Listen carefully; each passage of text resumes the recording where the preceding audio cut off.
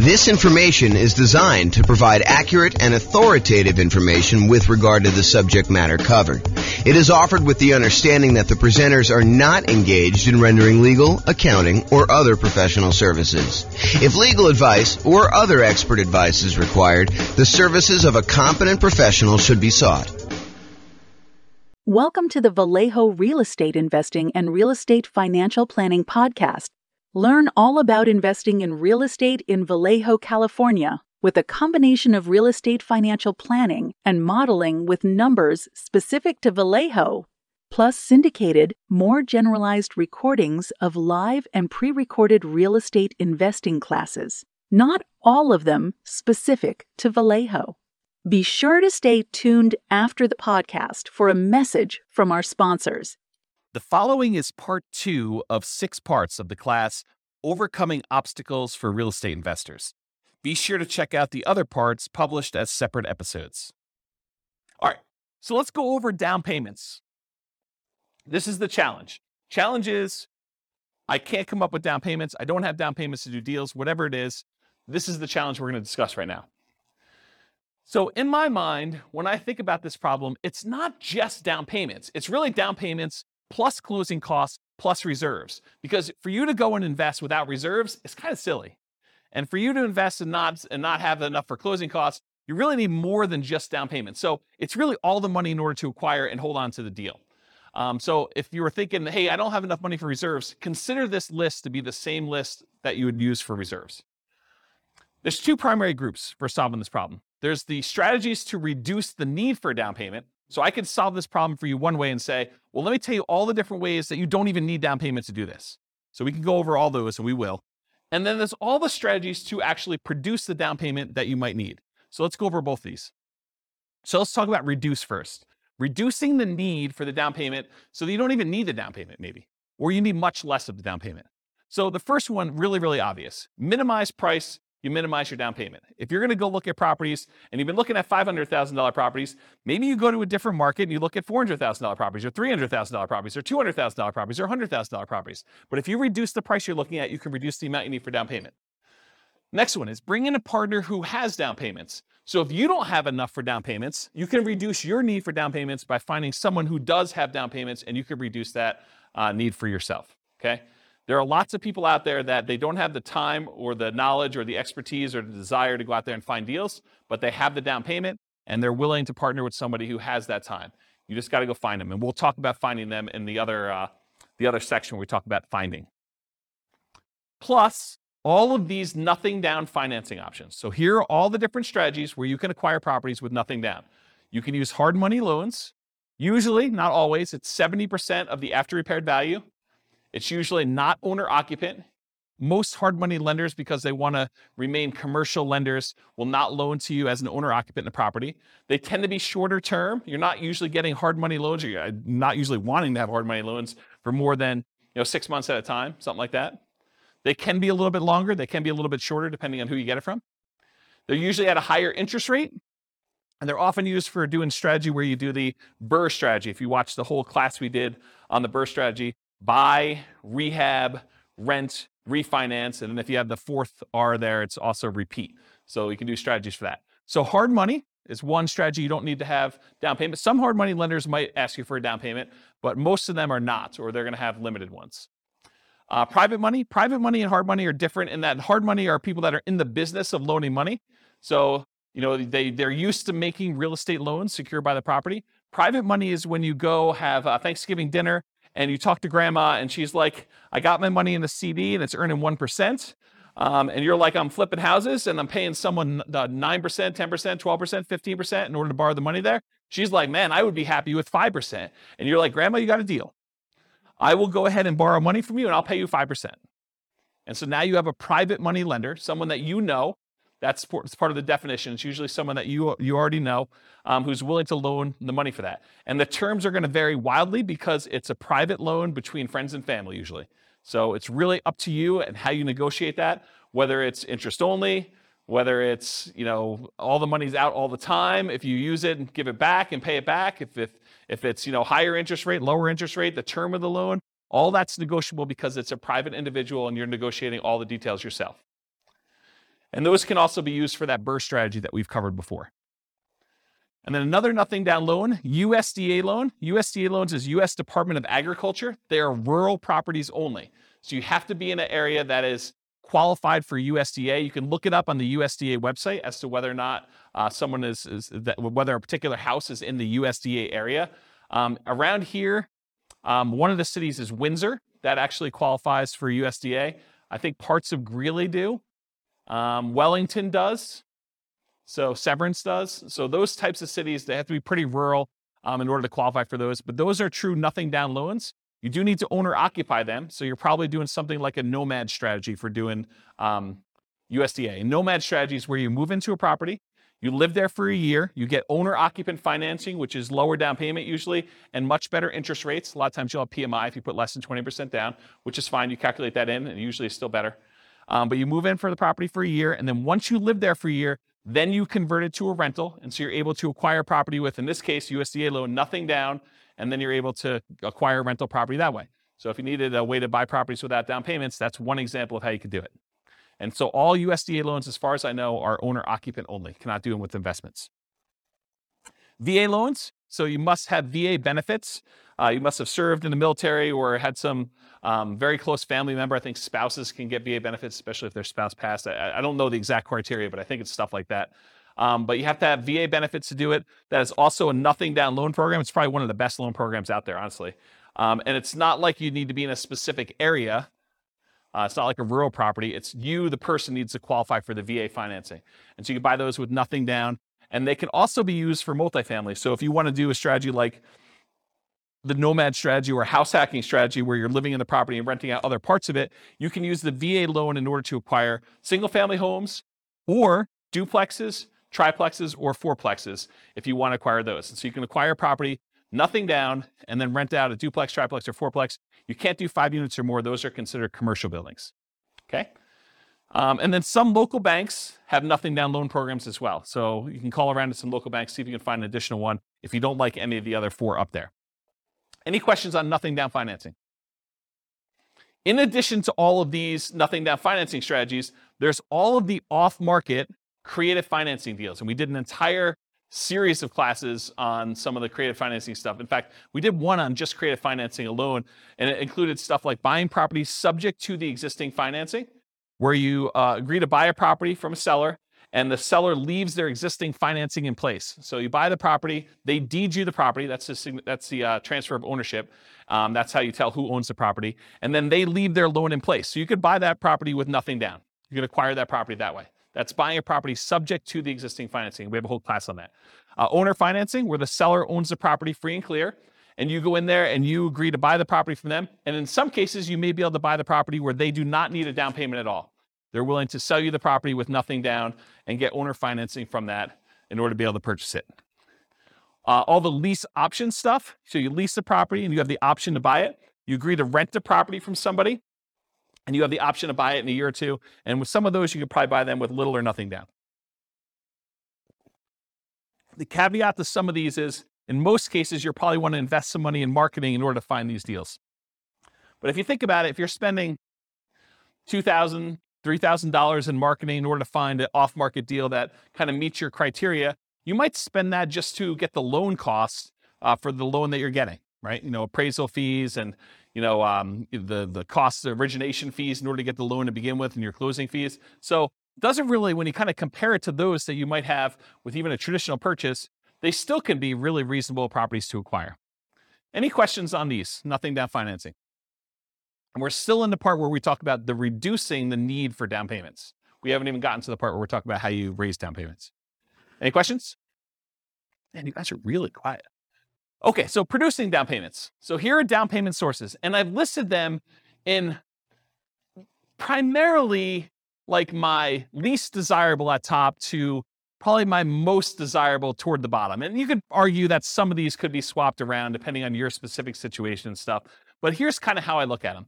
So a source of down payment could be what I call, quote, investment cards. They're credit cards, right? I mean, but, you know, if you were using them to buy properties, you could call them, you know, investment cards, where, you know, when I bought a property once, I had I don't know, I had like $55,000 in a credit line on a credit card. And at the time you could write a check to yourself in order to do it. So I wrote myself a check for $50-something thousand, and I used that money in order to buy a property. And then I, did some rehab to the property. And then I ultimately did like a burst strategy where I cashed it out and I got a long-term loan on it and I paid back the credit card. So you could use credit cards to do something like that. During one class, in a moment of weakness, I actually told you the alternative way to use credit cards in order to raise down payment money, which I will not recover here because I definitely do not encourage you to do this, but it is there. It's an Easter egg for you guys. I left it in the recording when I published the class. How many people know what I'm talking about when I said this in class? Do you guys remember seeing this? Okay, you do remember it? Or, okay, don't talk about it, but yes, it was definitely in the class. I talked about the strategy for using your credit card very creatively in order to come up with down payments. Go find another class to do that. So normally, I won't really recommend using investment cards, credit cards to do your down payment. That's why it's the top of the list. It's like my least favorite strategy for doing this. Another way to do down payment sources, security deposits. Again, I don't really recommend this either, but you acquire enough rental properties, you probably have a certain amount of money from security deposits sitting in your bank account that you could, at least in theory, use in order to do down payments in order to acquire properties. Again, not something I'd recommend, but you could do it. A similar thing with maintenance reserves. If you're keeping 6 months or 12 months worth of reserves per property in the account, and you've got just sort of sitting there, some people may be tempted if the right deal came around to say, look, I'm going to temporarily go really lean on my reserves and use part of these in order to go fund the purchase of a down payment on a new property in order to acquire it because the deal's so good and I don't otherwise have the down payment. And then I'm very aggressively going to replace those maintenance reserves with money. And if things really, really got bad, I do have extra source of reserves somewhere else. Maybe it's a credit card or maybe it's a line of credit, or maybe it's a HELOC or something like that. So you could do something like that. So maintenance reserves, another one. Property equity. So if you've got equity in other properties, you got a free and clear property, you got a property that you can do a cash out refinance on. Maybe it's an investment property, you do a cash out refinance. Maybe it's an owner occupant property that you can do a cash out refinance on. But any of those things where you have property equity in other properties that you could do, you could either sell those properties, you could refinance them, or in some really creative cases, you may be able to pledge the equity in a property in order to have a owner financing seller agree to do the property. If you say, look, I'll give you a lien against my other property in lieu of a down payment in order to buy your property, something crazy like that. Depreciation. So depreciation is the tax benefits you get by owning a rental property. It has to be a rental property. And usually it comes in the form of reduced taxes that you need to pay in at the end of the year. Although you could actually go and adjust the, whatever they call that. I actually probably know the name of this by now. But when you have a job and you figure out how many exemptions you have, you fill out that form and you hand it to your employer, and that determines how much they take out in taxes so that you don't get hit with a big tax bill at the end of the year. Well, if you have a bunch of rental properties, you could adjust that number. Well, I should say it this way. If you have a bunch of rental properties where you normally get a big tax refund check at the end of the year, you could adjust those numbers so that you get less of a check at the end of the year and you actually get more back in your paycheck each month or each week or each 2 weeks, whatever you get paid at. And so you could actually get the money sort of as more immediate cash flow. But a lot of folks, when they acquire rental properties and they leave their earnings things in place, at the end of the year, they end up getting a much bigger refund check back because they end up doing their taxes and the depreciation gets all benefited to them at the end of the year. So you can almost think about any tax refund check you get, although I specifically talk about depreciation here, you can look at that as a source of down payment money for when you're acquiring property. So depreciation would be a way to do that. Retirement accounts. So if you have a retirement account, maybe you switch that over to be a self-directed retirement account, or maybe you take some type of loan against the retirement account and you do that.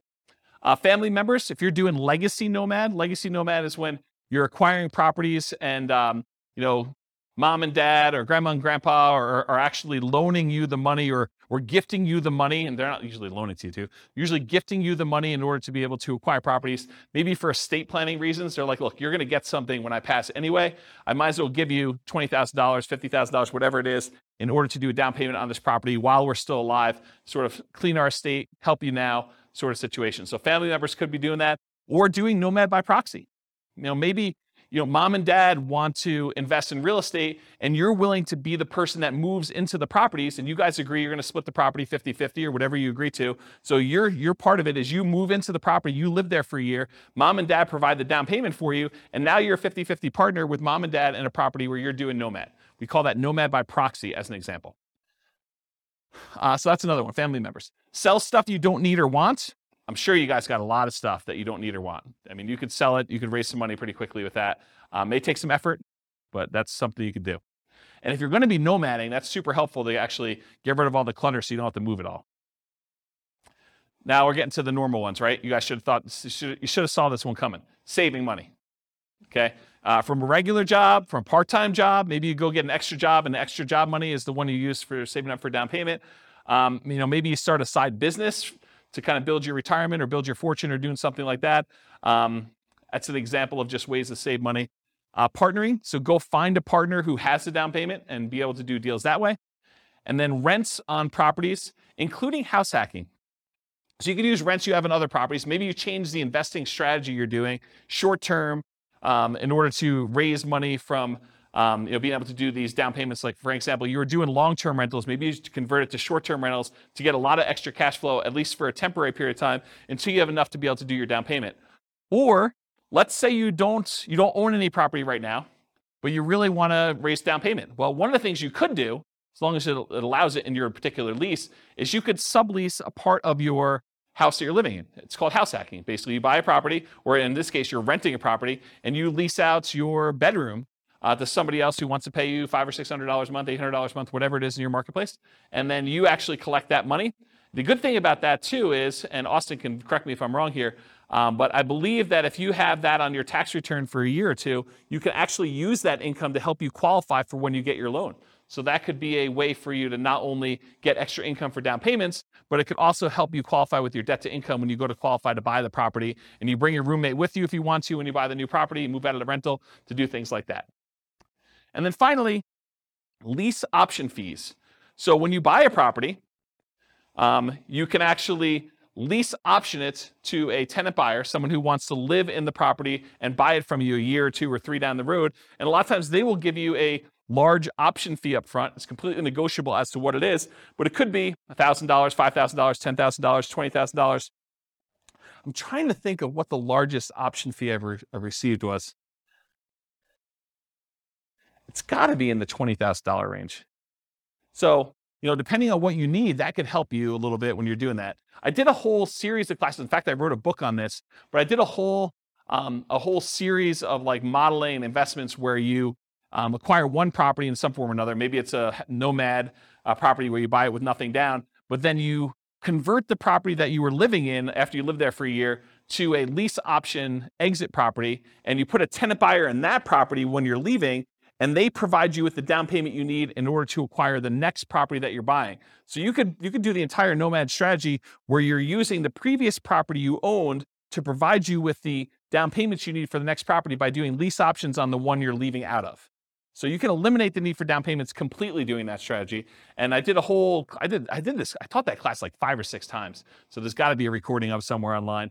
And if not, I'll probably do another one for the new podcast. And in addition to that, I wrote a book on it. I think the book was called How to Acquire a Multi-Million-Dollar Real Estate Portfolio Starting with Just $3,000.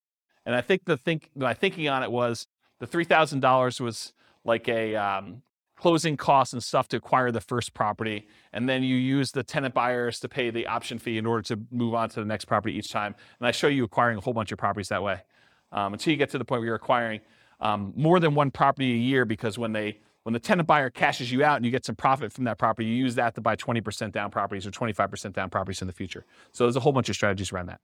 So that's all I got for producing down payments. Any questions on the challenge of I don't have a down payments, I need down payments, all that stuff? Did I cover it pretty thoroughly in a really short period of time? Because I usually do this in 2 hours and 30 minutes where I really go into detail.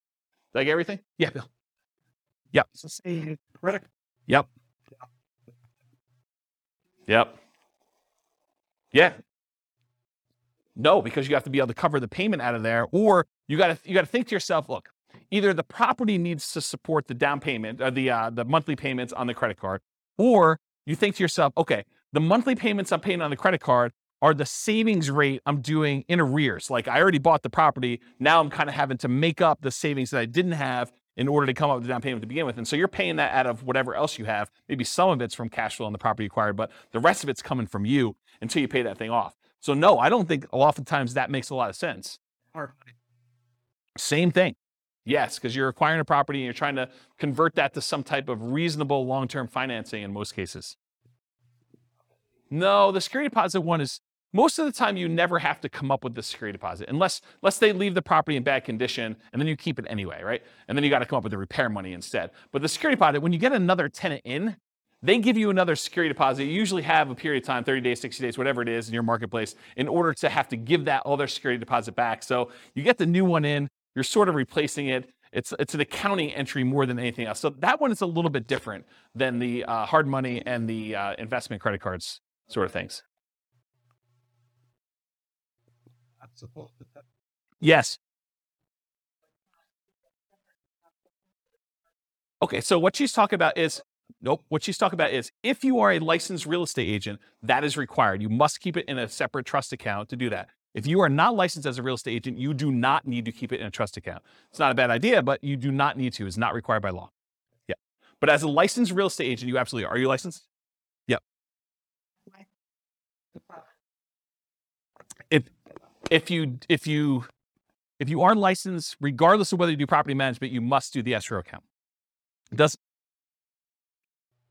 Yeah, including security deposits. Even if it's just for your own property and you only got one, you have to keep it in an escrow account. Yeah. Any questions? All right, cool. A lot of these require you to already have that. Some of them do. I mean, investment credit cards does not. Retirement account does not. Family members does not. Sell stuff does not. Saving does not. Partnering does not. Lease option fees do not. I mean, you can use lease option fees when you're buying the property that you're moving into. You could go advertise to find a tenant buyer up front and say, look, pick any property from the MLS. You're going to need to come up with the down payment, but I'll sign for the loan and we will apply that towards your purchase. Right? You could do that. It's a much more unusual person to find, but we're not looking for trying to do this a million times, right? This is like jumpstart it, and I don't have the down payment to get started. I could do that type of marketing until I find that one person, and in the meantime, I'll look at all these other strategies at the same time. Remember the wall example? This is like, let's solve it, okay? So yeah, I'd say half of them do, right? About that. I mean, maybe I'm off by one or two, but it's not that many. You can count them up and tell me if I'm off, but right? It's sort of like thing. Yeah. All right, cool. Any other questions on this? Is that helpful? That's solve your problem. No? No? Yeah. Oh. Yeah. You could borrow against your own life insurance policy.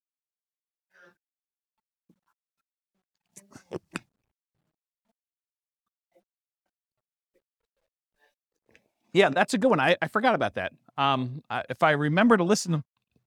Yeah. I should have known that too. I've got a client who does that. Yeah, I probably should have listed that on my list. If I ever listened to my own recording, or for some reason somebody was willing to email me to remind me to do that, that'd be great. And I will definitely add that to my list because that's when it should be on there. Yeah, that's awesome. Thanks. So there's some variations on that, but it can be used with sort of that infinite banking. And I'd have to really stop and think about what the infinite banking is because I learned about it and read a bunch of books on it, but I haven't actually implemented it myself. And so I want to think about like how it all works. But I think it's related to that concept of you get the life insurance policy. Once you get enough money, then you can borrow the money from yourself and you kind of keep your money constantly compounding and stuff like that. But yeah, I'd have to really think of it through, but maybe. The definite maybe on that one. Yeah. Cool. Any other questions? This concludes part 2 of 6 of Overcoming Obstacles for Real Estate Investors. Listen to the next episode, part 3 of 6, on overcoming negative cash flow.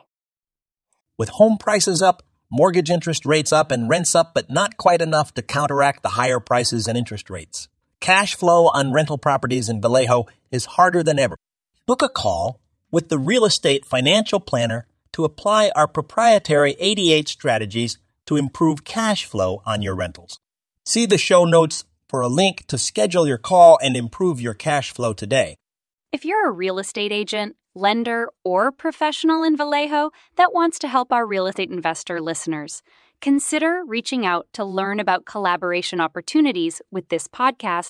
We'd love to add more value to our listeners by having you assist our investors buy, sell, and finance their real estate investments. See the show notes to schedule a call to discuss collaboration opportunities.